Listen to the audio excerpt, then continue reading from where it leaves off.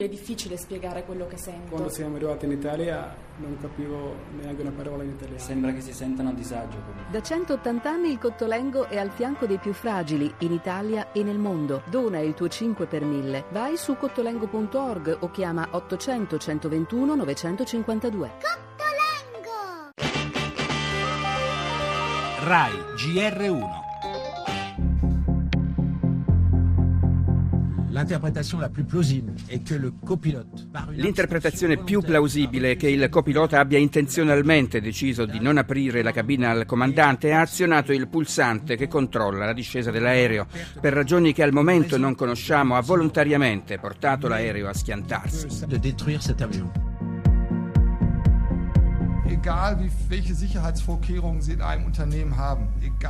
Per quanto rigorose possano essere le misure di sicurezza, e vi assicuro che gli standard della nostra compagnia sono davvero elevati, ritengo sia impossibile immaginare una situazione del genere. Non c'è sistema al mondo per prevenire quanto accaduto. Sì, c'era stata un'interruzione nella formazione del copilota, ma poi aveva superato tutti i test ed era perfettamente in grado di volare.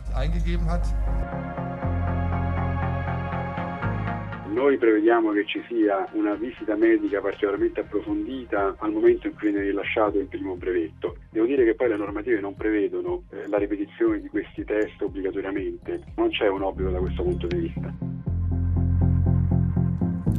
La porta di una cabina di pilotaggio che si può bloccare dall'interno e la possibilità che un ufficiale di volo resti da solo ai comandi per qualche minuto. Sono questi punti chiave dopo la scioccante ricostruzione del procuratore di Marsiglia, titolare dell'indagine sul disastro aereo nei cieli francesi.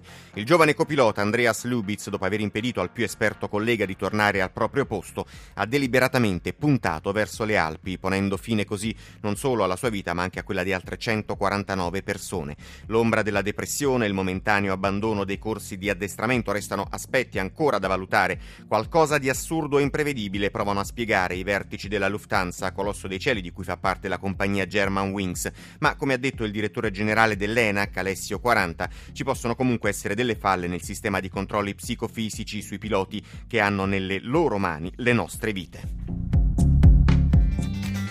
Le altre notizie, l'economia con il balzo dei contratti a tempo indeterminato, in 2 mesi più 38%, ma anche l'intervento alla Camera del numero 1 della BCE per Mario Draghi. Il clima è cambiato, ci sono segnali di ripresa, ma sottolinea il consolidamento della crescita dipende dalle riforme dei governi. E di riforme ha parlato al GR1 anche l'ex capo dello Stato Giorgio Napolitano. Intanto resta aspro il dibattito dei partiti sulla legge elettorale ed anche il primo sì alle unioni civili divide la maggioranza. NCD ha infatti votato contro. La cronaca con gli ultimi sviluppi dell'inchiesta sulle olgettine, è atteso oggi intanto il verdetto della Cassazione sul caso Meredith Kercher, lo spettacolo con l'ultimo film di Nanni Moretti, Mia madre, e lo sport Formula 1 con le prove libere a Sepang.